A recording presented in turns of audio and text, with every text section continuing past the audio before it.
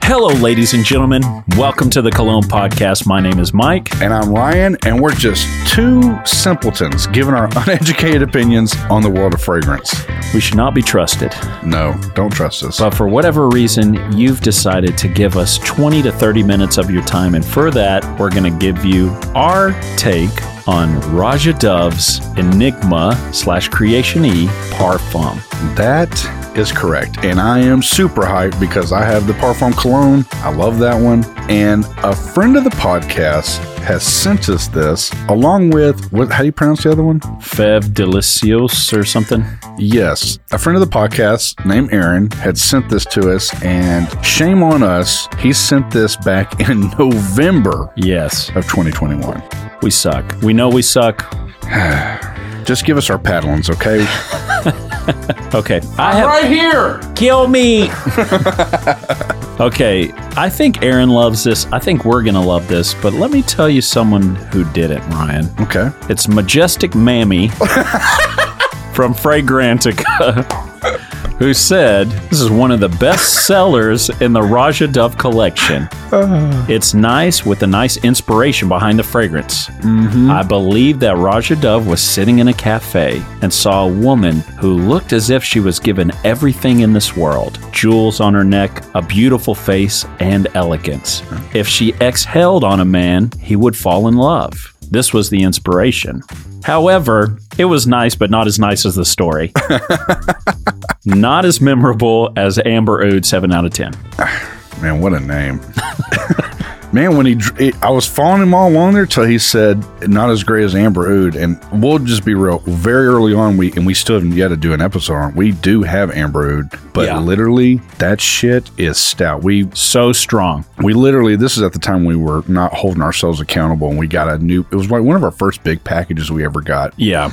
And we sprayed that on just a cardstock one time. And I still smell it. Yeah, it was so pungent that we literally had to wait a day to even pick it up and do something with it. So I feel like that guy's nose is way out there if that's the kind of shit he likes. Yeah. And we were talking about this earlier, that on the card, even Ohm 2 was really holding out, and it still smells great on the card. Yeah.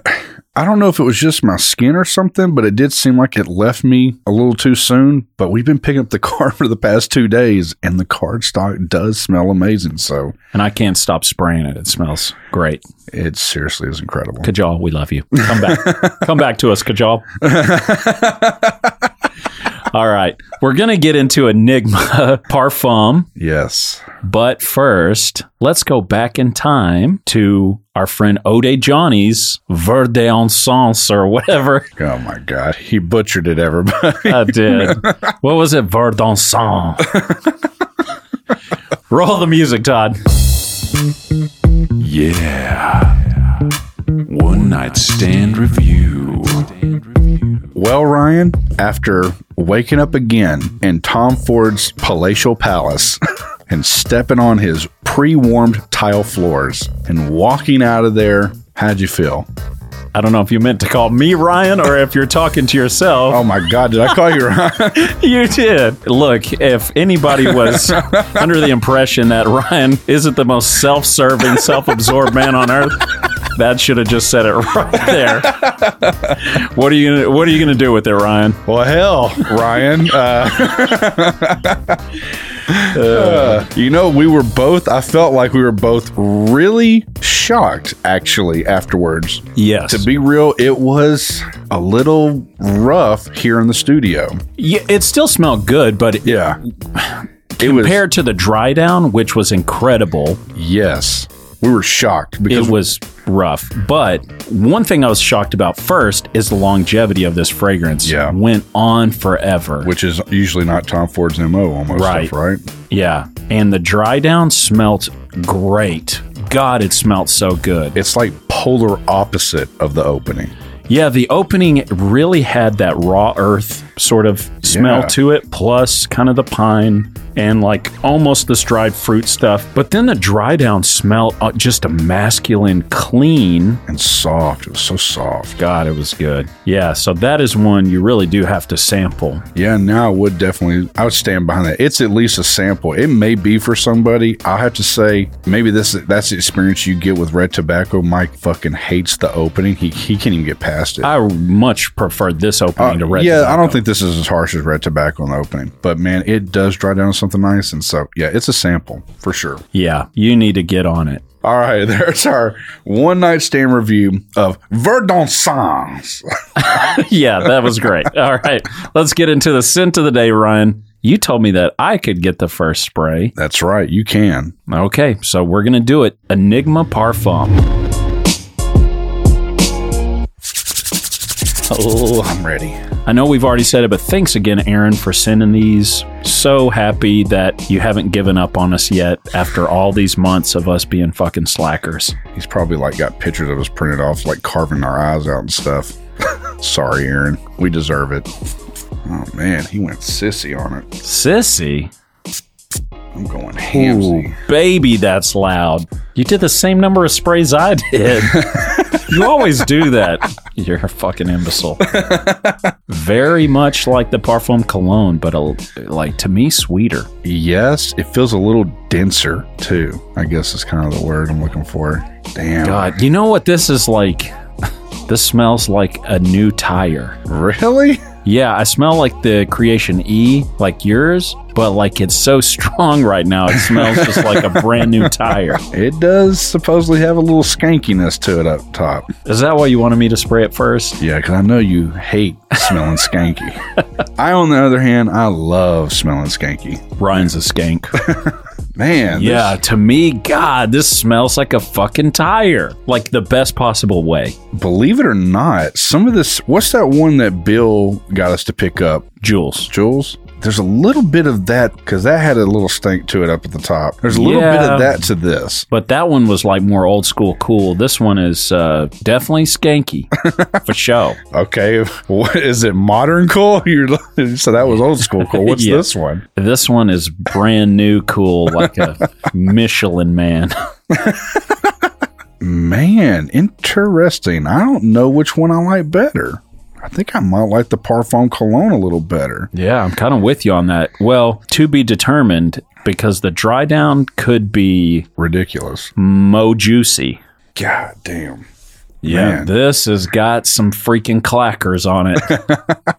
Well, I'll tell you this much. When it came out the gate, I guess that's when Roja was just kind of starting his line, because this came out a couple years after he started Roja Parfums. So it didn't trend well at all until about the middle of pretty much 2020. If you remember around then too, a lot of people were pushing that Parfum cologne. Yeah. So it might have got some extra traction. Well, oh, this is built off of something else, you know. But it trends hard now. And these are I believe these are what, 50 mLs, and they're like $4.85 at the time right now. Oh, you're talking about the Parfums? Yeah. I think they're always 50 ml, right? Pretty much. And just a word to everybody. I don't know. I can't remember what specific date it changes, but he's announced he's upping his prices.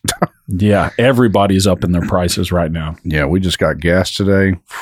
$1 more than we're used to spending. It's just ungodly. Oh my damn. I just whiffed that for a second and it smelled way more like a Coke than the other one I've got.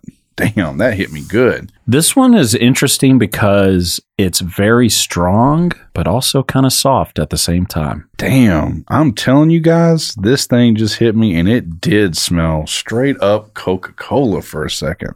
That was crazy. See, I always get more root beer than Coca-Cola. There's something else going on in there.